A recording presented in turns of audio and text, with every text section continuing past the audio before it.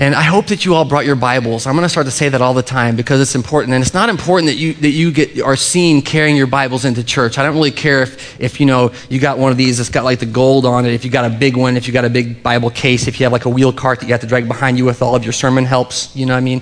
However much gear you have to bring to worship.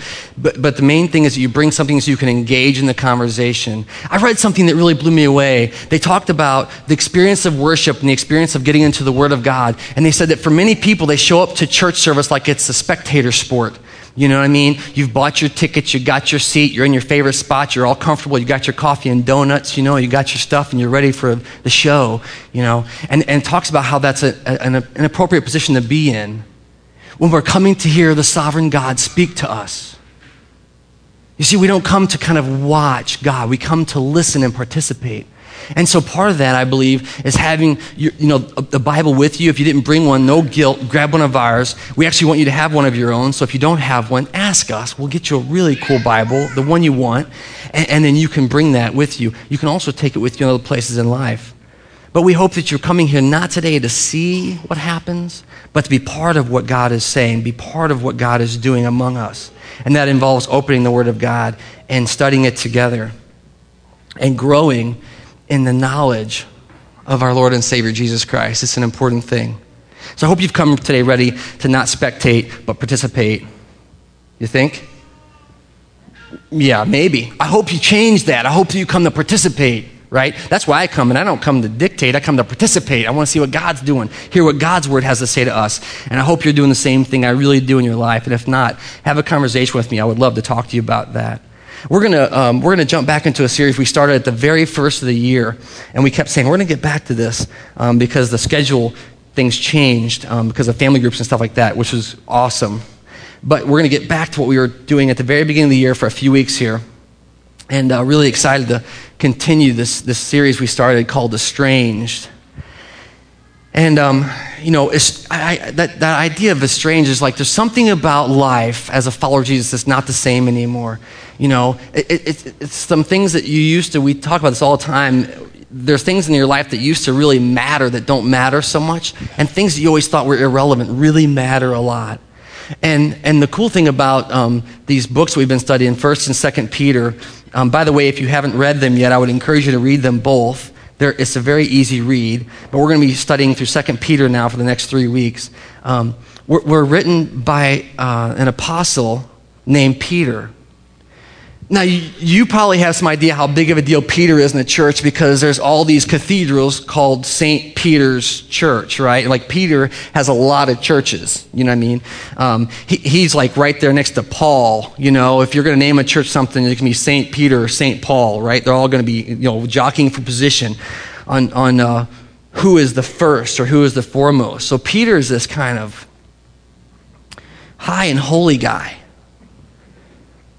And yet, I want to remind you, because when we get into these letters from Peter, it's really interesting that we can put him on this pedestal like St. Peter, like he's untouchable, like he wore these big vestments and this hat, and he did these things and he walked around, he kind of floated around and he made no mistakes. What's crazy about Peter that we forget all the time, and I love this about Peter, is that he's just like us. I mean, he's just like you and me. I want to tell you that again because I don't think that we believe it. Peter, the follower of Jesus, was just like us. He was human, just like you and me. And the difference for Peter wasn't who Peter was or who Peter decided to be, but what God did in Peter's life to change him, to transform him into a new creation. And so Peter writes these 2 letters to the churches, and they're named after himself. And in this first letter, he writes to the church to explain how life will be different in Jesus Christ. He says, if you know Jesus, if your life is touched by Jesus, your life will be changed in these ways. And he talks about being strangers in this land, having a new heart for the things of God.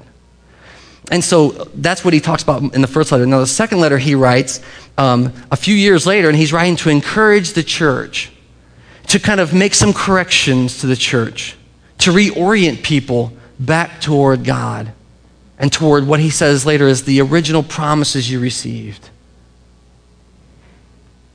And that's interesting for us as followers of Jesus because we can believe, that we had that experience and we're on the right track the whole time. And Peter here is going to, redirect us toward God's purposes in our lives.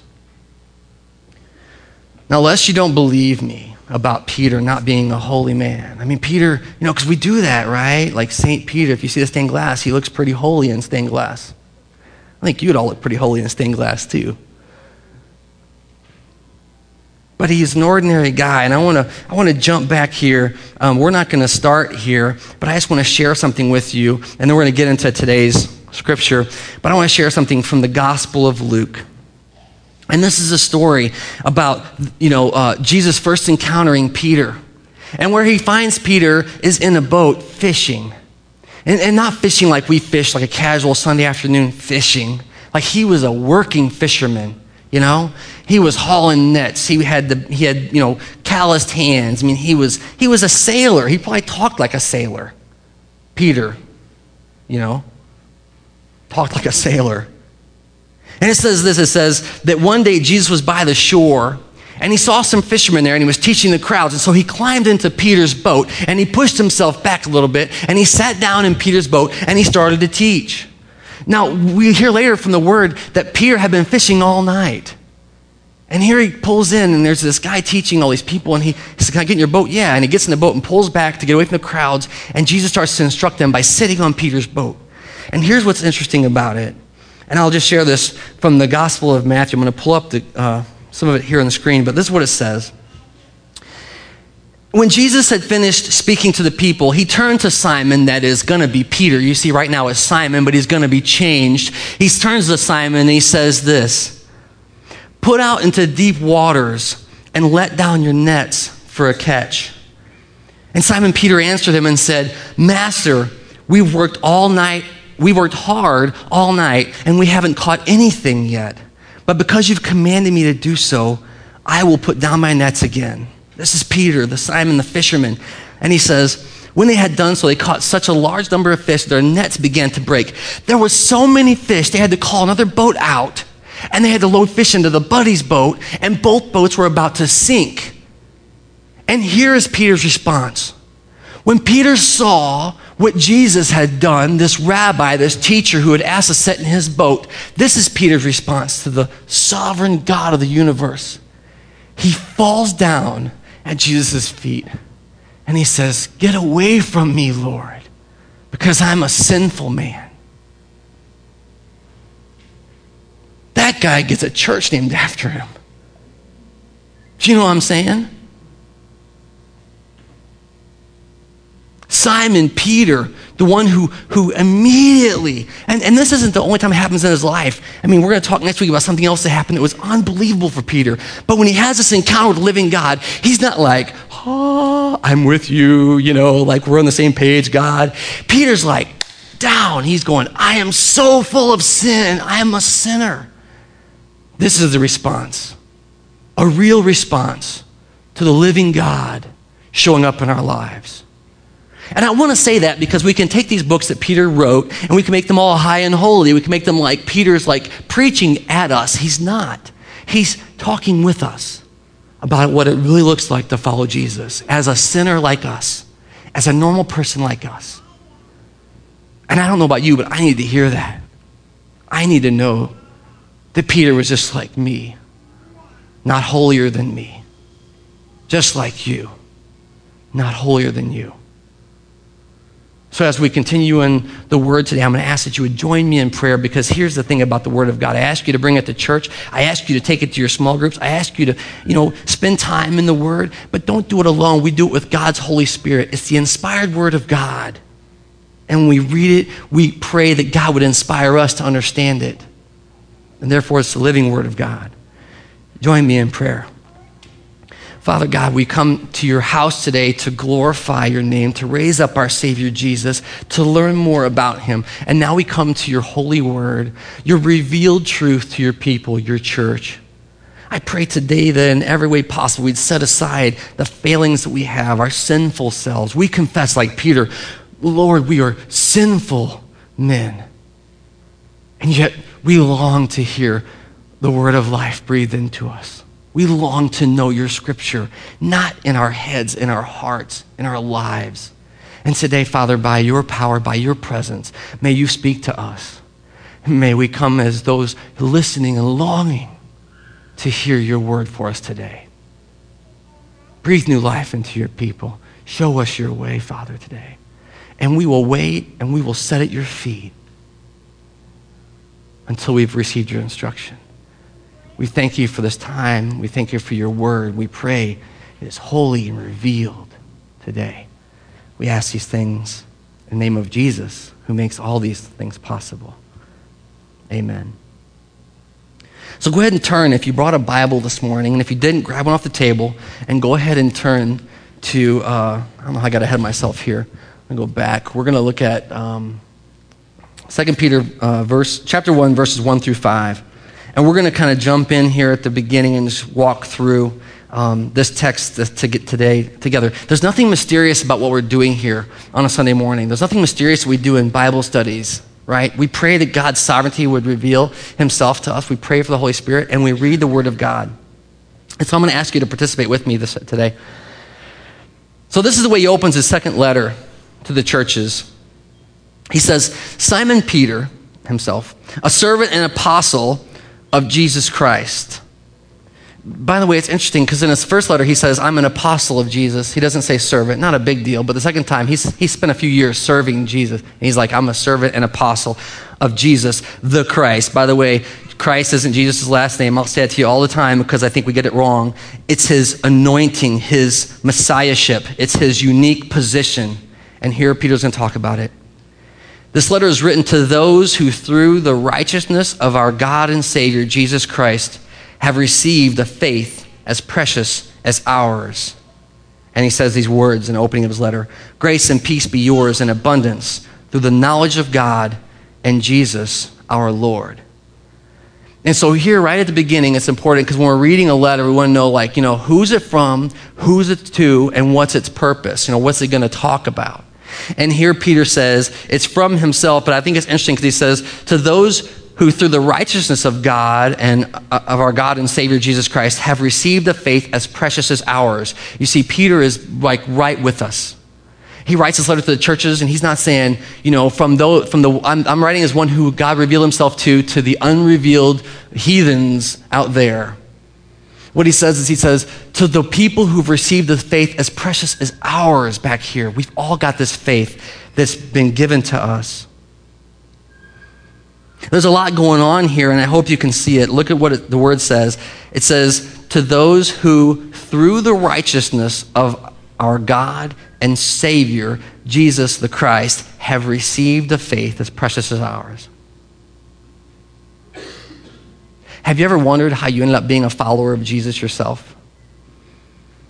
Have you ever wondered? Have you ever thought about, sharing your faith with someone, and how does that happen? And I know sometimes we feel like we get people, we're trying, we want to share the good news, we want them to know it. But here what Peter says is, you've received a faith as precious as ours. You've been given it. So this is going to be the first kind of the overarching principle of the book, 2 Peter.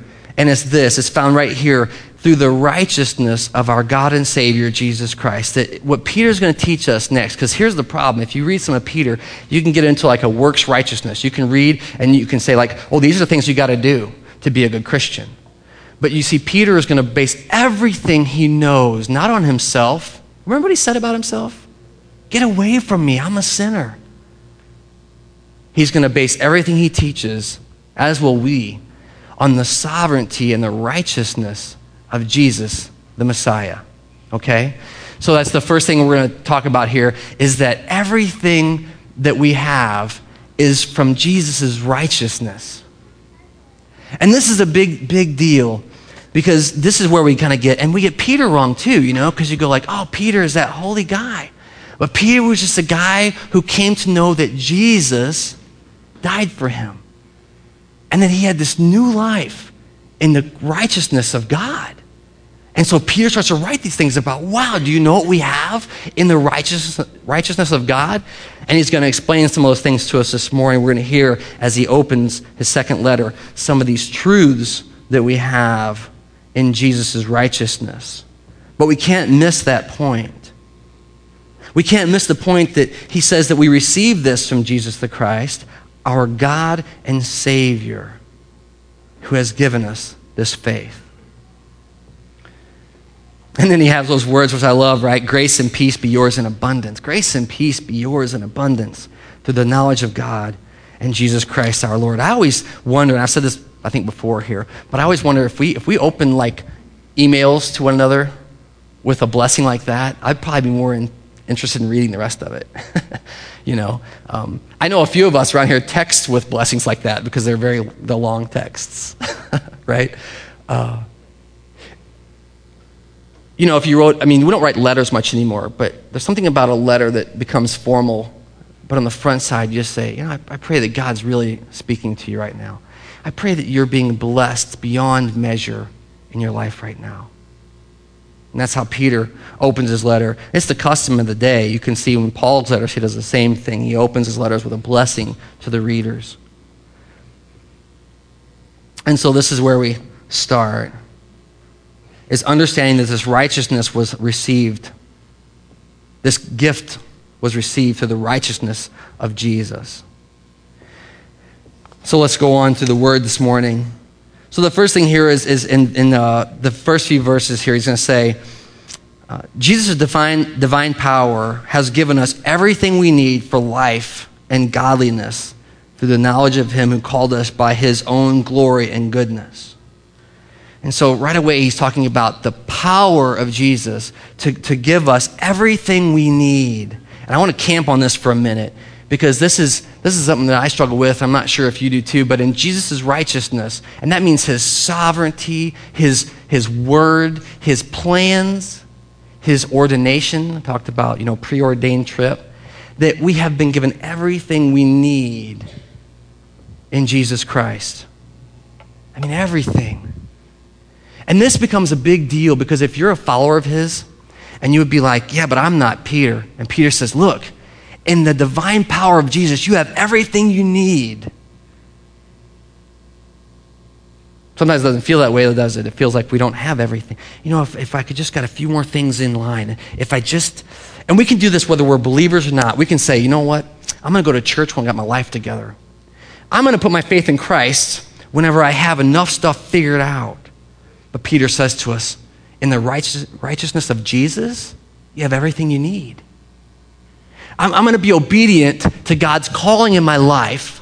I have heard the Holy Spirit speak to me. I know what he's calling me to do, but I'm a little scared. And whenever this next thing gets in line, then I'm going to do it. And Peter says to us, in Jesus' righteousness, you have everything you need. In his divine power, you have everything you need to be obedient to him. Right? Because sometimes our needs aren't based on what God wants us to do. Our needs are based on what we want to do. Whenever I get enough stuff in line, then I'll be ready to obey. I'll be ready to do what I want to do. And God says, no, I've given you everything that you need to do what I'm calling you to do. And that's a different thing. And so Peter says, through the divine power of Jesus Christ, we've been given everything that we need for life. Listen to the word, and godliness. For life and godliness through the knowledge of him who called us by his own glory and goodness. Wow. That's amazing to hear that the God of the universe has given all his divine power to make us holy, godly people. See, now we start to see this new life that Peter has found. And this life and the knowledge of him who called us according to his glory and his goodness. Praise God for that. Read on in verse 4. It says this, through what? Through these, he has given us his very great and precious promises, so that through them you may participate in the divine nature and escape the corruption in the world caused by evil desires. There's a couple things happening here, but I want you to see that he says, through these, through what? Through his divine power, through his own glory and goodness, he has given us this great and precious promise, these promises, so that through the promises, you and I can participate in the divine nature. And I think, man, that stuff, Peter, what are you doing? And what's funny is later on in this letter, Peter says Paul wrote stuff that was hard to understand. Like, Peter, you were a fisherman, you know? Can you say it more clearly for us? But in the promises of Jesus and his righteousness, his divine power displayed on the cross for all of us, this pouring out of himself, this ascension into heaven, by the way, and sending of his Holy Spirit, we've been given everything that we need to be obedient. And then he says, in this way, and this blows me away, church, and I don't know if I think sometimes, I said earlier about being spectators in worship. Worship is 7 days a week, 24 hours a day. And I wonder how many times we sit back and we're spectators in true worship. We just watch life go by. We say, oh, somebody should do something. I see that problem and somebody should do something about it. Somebody should speak to that person. Somebody should love them. Somebody should care. And Peter writes here and he says, in these things, we can participate in the divine nature of God. That stuff makes me uncomfortable. Interesting, because the divine nature, we sang about it earlier. We sang about his wind and mercy blowing us around like trees, right? The divine nature here means the winds of God. It means the puffing. When God moves, and you can be part of that movement through the promises of Jesus Christ on the cross, through the promises that he said, if I go to the Father, I'm going to send the counselor to be with you. No one will have to teach you anymore, because you'll know in your spirit, you'll be taught from the inside out what you ought to be doing. And you can be obedient in the moment, not in some legalistic way to follow a list of rules, but in the moment when you sense God moving, you can get on the God train and be like, I'm going to go with you, and you can participate in the divine nature of God. That's a big deal. And it's the first thing that Peter starts his book out with. He starts out this idea that you and I hope you're hearing me this morning, because this is right here in front of us, that you and I can participate in what God is doing through the promises that Jesus made over us. He is not content to leave us alone. He is not content to let us spectate. He is not content to leave us where he found us. You see, he heals us, and then he says, take your mat and walk, go. And that's you and I. We get to participate. And that's all Peter did. Peter's one of those guys, he was a fisherman, and he was just crazy enough to think, God means it. I'll do that. Do you remember Peter? He got out of the boat. I'll walk on the water, sure. Let's do that. And Peter says here, we can do the same thing. We can participate in the divine nature. And the second part of his promise is this: by participation in the divine nature and escape the corruption in the world caused by evil desires. So it's a twofold. So on one hand, you're actually, when you respond to the will of God in your life, when you respond to the divine nature, at one point, you're actually participating in God's sovereignty in the world. You are part of God's plan. But at the same time, you are fleeing destruction. Do you see that? The movement is the same. Which, here's the crazy thing. That means if we are not being obedient to the Spirit of God, we are spectating as God moves. We are left in the destructive and evil, world. We're left with what the remnant. We're left with the people who are in the world and who are covered by evil desires. And we can be that ourselves. We can be in that same place. And so Peter says here, you not only get to participate in divine nature, but you get to escape or flee the corruption in the world at the same time. That's so cool. Who wouldn't want to do this? And so then he gets down to some brass tacks, right? And he says, you've been given this gift. And so Peter says in verse 5, look with me if you would. He says, for this reason, here's the instruction, church. For this reason, make every effort to add to your faith goodness, and to goodness, knowledge, and to knowledge, self-control, and to self-control, perseverance, and perseverance, godliness, to godliness, brotherly kindness, and to brotherly kindness, love. Do you see what happens here? So Peter lays this foundation of the righteousness of Jesus, our God and Savior. He lays it down. He says, you've been given this gift of faith. Here it is. You have this clean slate. And now, as much as you're able, build on this foundation. And he goes through and he starts to tell us how to build on the foundation that God has given us as followers of Jesus. Do you understand that? So I want to show you a little bit how this looks in our lives, you see. So here we are, and we've been given this gift of faith, and it's kind of it undergirds everything, you know. I mean, and I want to remind you that Paul says, if it were possible, we'd be snatched from the hand of Jesus, but he's implying that it's not. You see, that is it's like a girder that we stand on, and it's just solid as a rock. I mean, it's the faith that God has given us in Jesus Christ. And we stand on that faith. But then Peter says this, he says, make every effort. He means, pour yourself into this work. And he gives us this progressive list of things we should be looking at in our lives and developing, intentionally choosing to be part of. And so the first thing he says to add to faith is goodness, right? Add goodness. And the idea of goodness is, I always think about ethical behavior, goodness, right? I'm amazed right now how some of the food manufacturers have caught on to the idea that we're tired of eating unhealthy foods, right? Team 619 people. And we're frustrated with the food we're getting served. And so what they've decided to do is they decided to put some stickers on boxes that say things like 30% less fat, or they put on these labels that say, hey, it's Diet Coke, right? And it implies that it's goodness. But you see, the problem is when you get inside, it ain't goodness. 30% less fat is still all full of fat, I mean, if it ain't coming off the vine, if it's not fresh, if it doesn't have 3 or 4 ingredients, it's really bad for us. And here he says, in your life, don't have, Jesus called it hypocrisy. Don't pretend. Have goodness, real,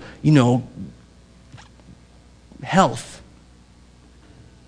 Through and through. It's about being an ethical person. I remember one of the classes I took when I was studying to be a pastor was called ethics. I hated that class.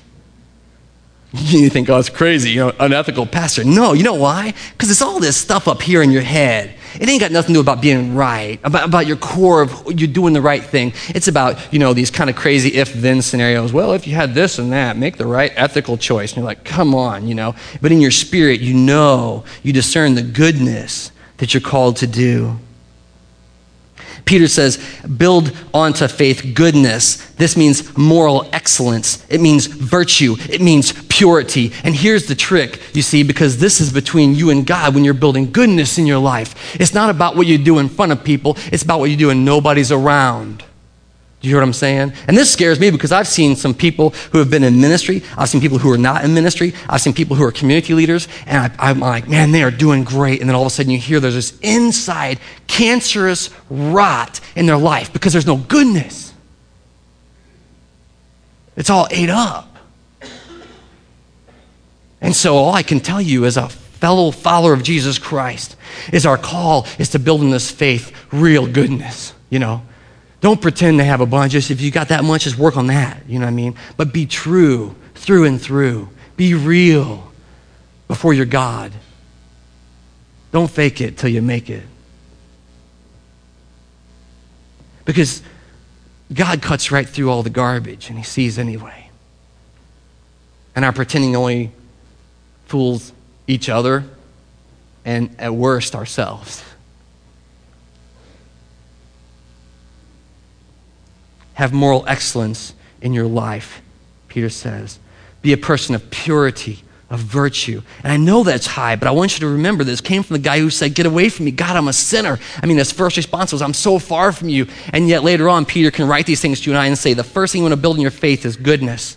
The second thing he says to build up, to add, is knowledge. So you add knowledge to goodness. Knowledge is not just like knowledge. You can look, I love the saying that all truth is God's truth, so we don't have to be afraid of any conversation. We can have any conversation about anything because all truth is God's truth. But he says build up in knowledge, specifically the knowledge of the things of God, because most of us know quite a bit about how the world works, not very much about how God works. And one fundamental way we can do that is get into the Word of God.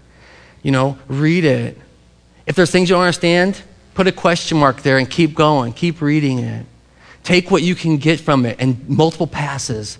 You'll grow in the knowledge of God and who he is. I promise you that. I would challenge you to read the Word of God for yourself. If you know me, you know that the reading of the Word of God is what changed my life. The Holy Spirit inspiring and pushing me toward the truth of Jesus Christ through the Word of God. And so I would encourage you to read the Word of God. Build your knowledge, Peter says. The things you know. Then here's the next one. This is a great one, right? Self-control. He says, add to that self-control. You see, so we're getting up here, and this isn't, by the way, I got this kind of thing going, but it's not like you have to wait in layers. You keep working on these things, because goodness, there's always some places in me that's got that rot going, and I'm sure it's true for you too. We don't wait till we're perfect to go on. We keep going on. But he says self-control. This one for me as a guy, maybe, it hits me really hard, and I shouldn't be so sexist. I'm sure it could be hard for women to be self-controlled, I'm sure, right? I mean, it's not like guys have the market cornered, but I can tell you that as a follower of Jesus, nothing is more convicting than when I feel myself get out of control. Do you know what I'm talking about? Because I know that Peter says here, on your faith, build goodness, knowledge, and self-control. And I find myself dishonoring God by not being in control of my faculties, being out of my senses. And so in that moment, when the Holy Spirit intervenes and says, you're losing it, you can praise God if in that moment you remember, I'm a follower of Jesus. I have the faith that he has given me, and I can choose differently how to respond in the situation. I don't have to be out of control anymore. I don't have to be crazy anymore. I can make a choice on how to respond in that moment. One of our favorite scriptures we talk about on Thursday mornings at our breakfast is taking every thought captive. We talked about it before. You have a few seconds to respond how you're going to react to some situation. And it's about being self-controlled in your response. This is a lifelong process. It reminds me of someone who is no longer pushed back and forth by every whim. I think about being maybe like a remote control, that someone else has got the switches. My least favorite thing to say is they made me do it. Because that's a lie. We say that to people, right? Well, I didn't want to, but they made me do it. No, they didn't make you do it. You chose to do it. Like you did. You chose it every time. We might have hard choices in life, but nobody makes us do it. Well, if I didn't do it, somebody else would. Fine, let somebody else do it. You don't have to do it. You can choose differently. And that's for me too. I mean, that's what I'm saying. We lie to ourselves. We say, well, I was forced, or I didn't have a choice. No, you always, in Jesus Christ, you always have a choice. He's been given you his divine power, his majesty, his promises, and you can choose to be self-controlled. I love the Greek here because it says that self-control means working from a place of strength. Being in command. It literally means out of strength. Being in command, you see. Being able to push yourself when you need to be pushed and pull back. But always in your right mind, always in your senses. And Peter says we add this to our faith. Self-control. Now, I also want to say, if we ever see these things coming out, because we all do this stuff, right? As brothers and sisters, we hold each other to account, but we don't judge. We love each other. We say, is that really? Praise God when he reveals something from my heart that a brother or sister catches and goes, is that the way you're supposed to behave? Yeah, it's not. We go back and set before the sovereign God and say, I got something wrong here. Self-control is a big one. Next, he says, add on perseverance. Right? So we're about halfway up this list that Peter gives us. He says to self-control, add perseverance. This means endurance, consistency over time. It means remaining, standing. I love that where the word says, and at the end still stand. Just remaining in God's promises. That as we're following Jesus and as the journey goes on and things change, at the end of the day we say, yeah, but I'm still standing on the righteousness of Christ. I'm still here. I'm still following. Paul himself actually said this in his letters. He said, I've run the race. I've finished it. And if Paul can be excited about that, and we read what Paul did, we can be excited about our ability to stay, to stand, to persevere. There's an implication here that things are going to come that you have to persevere against. Because you don't have to persevere if there's nothing to stand against. But there's some things in your life that you stand against, and there's things that you stand on. And so perseverance, Peter says, add that. Remain. By the way, what's funny is we're going to build this up to the last in the list, which you know is coming. But perseverance is one of those things I think is so critical because we find that this is a demonstration of love. Right? It's part of what love means is to stay, to stick it out, to persevere.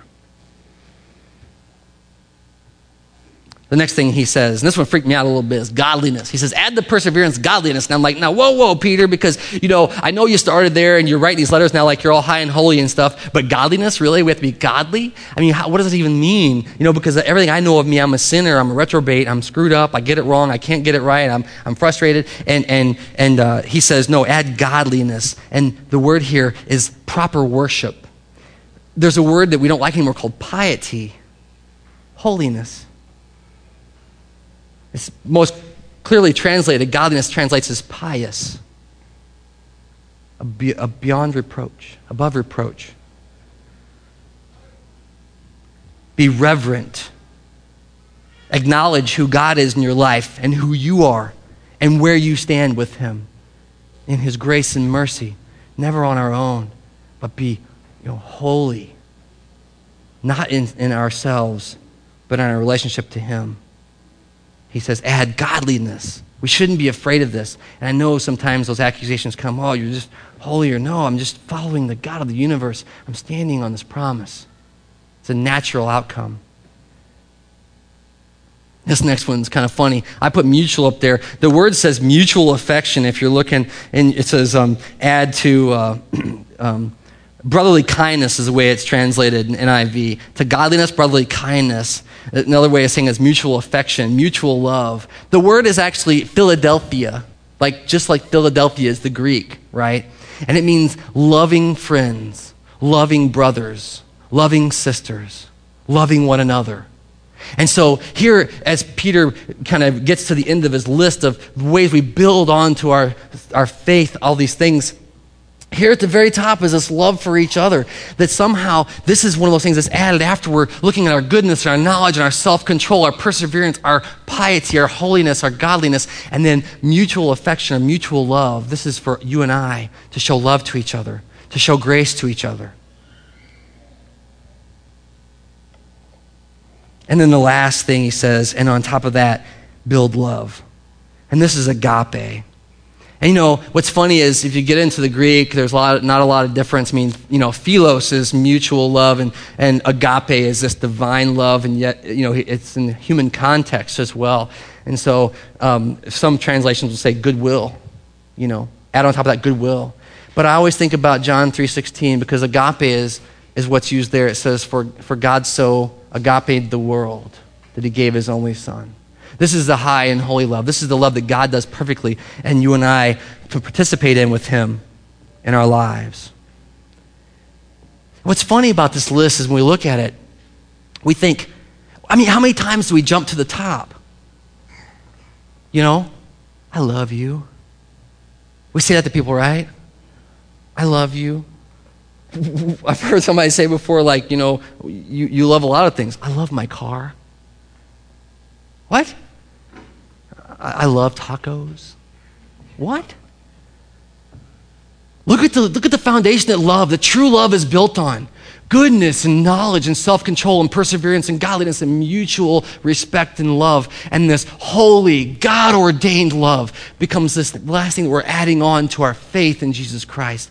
And here's the problem that we have, and I'm going to throw it out there for a lot of us in our lives, whether it's with our peers or with our spouses or with the people around us, that we say that word, oh, I love you, but we don't have any goodness or knowledge or self-control or perseverance or holiness or mutual affection. And then we throw out this word, oh, I love you so much, and it disconnects because it's not built on these other things in our life.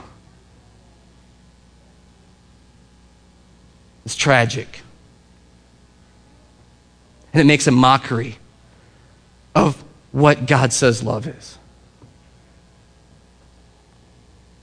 And so Peter says, build all these things on this gift of faith that we have in the divine power of Jesus Christ.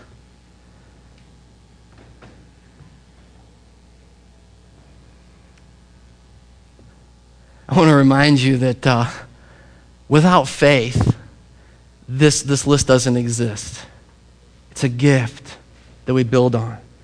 And with faith, we can add all of these things. Look at what the word says. He says, the word speaks to us and says, in verse 8, Peter writes, if you possess these qualities in increasing measure, they will keep you from being ineffective and unproductive in your knowledge of our Lord Jesus the Christ.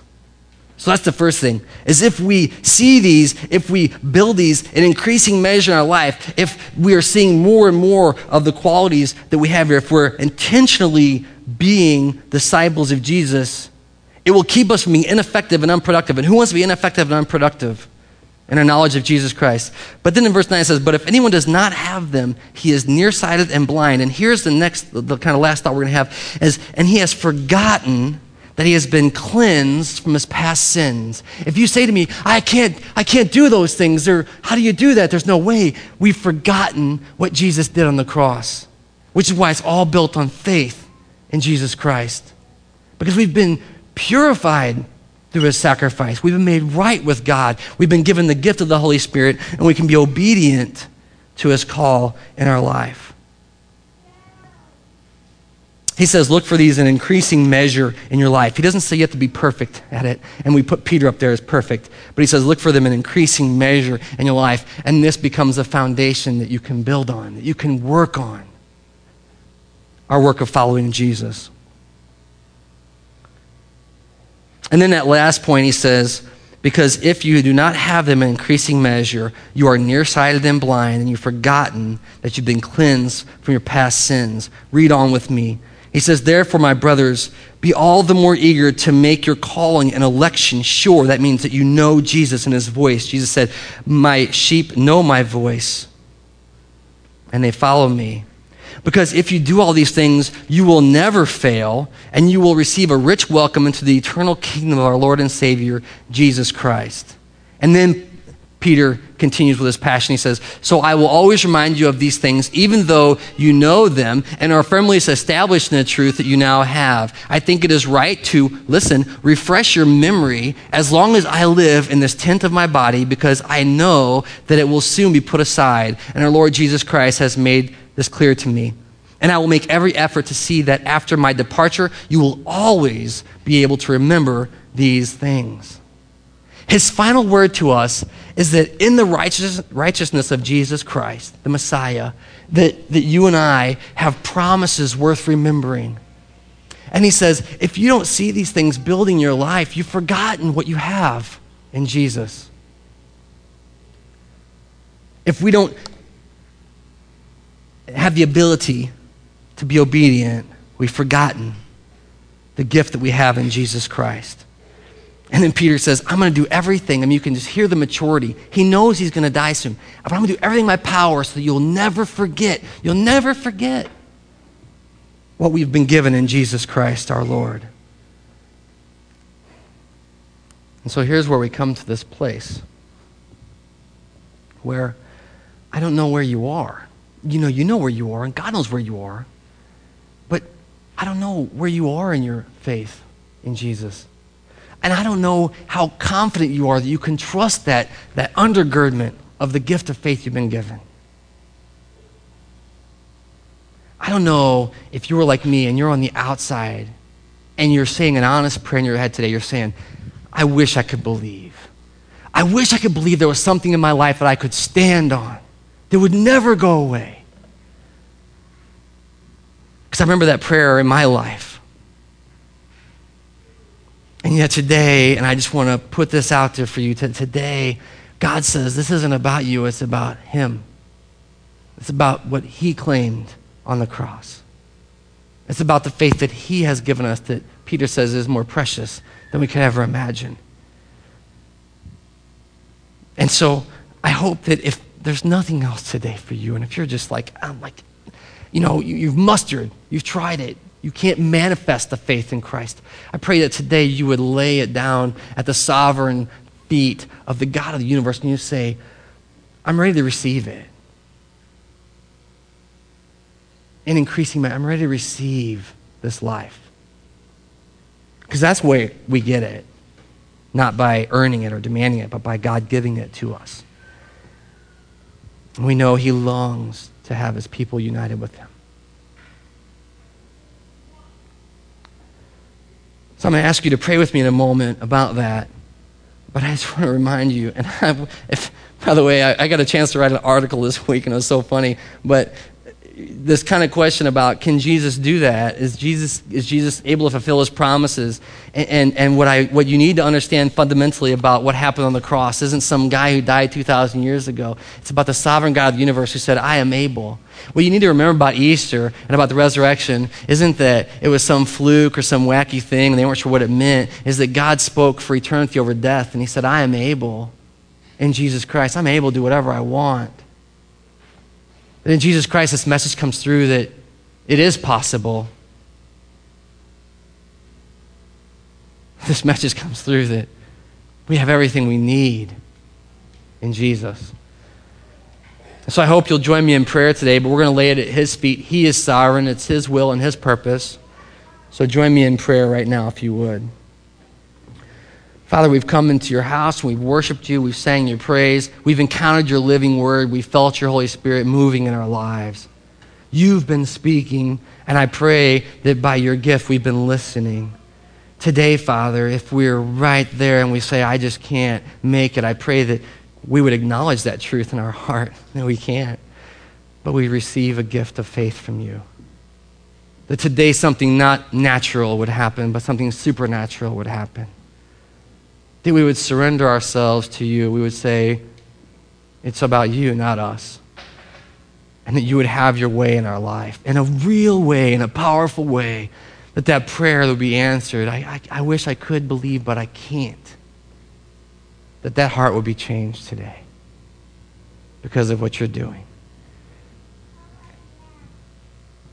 And for all of us who have heard Peter say these things, I pray that we would know that he was just like us. He was a man transformed by your Spirit and transformed by Jesus. I pray that we would just take that simple faith and receive it and build on it every day. And all this is for your glory, not ours. And I pray in every way that this was a show today, that it is thrown out, but that only the truth remains, that only the reality of who you are remains in our life. May we be before you like Peter was, confessing our sin and receiving your healing. The cross of Christ is for us, and we thank you for that today, God. We thank you for Jesus. May he receive power and glory. May he receive all of our efforts and energy. May he receive all of our praise. No one else is worthy, Father, and we thank you that we can confess that today. Do your work, we ask. In Jesus' holy name, amen.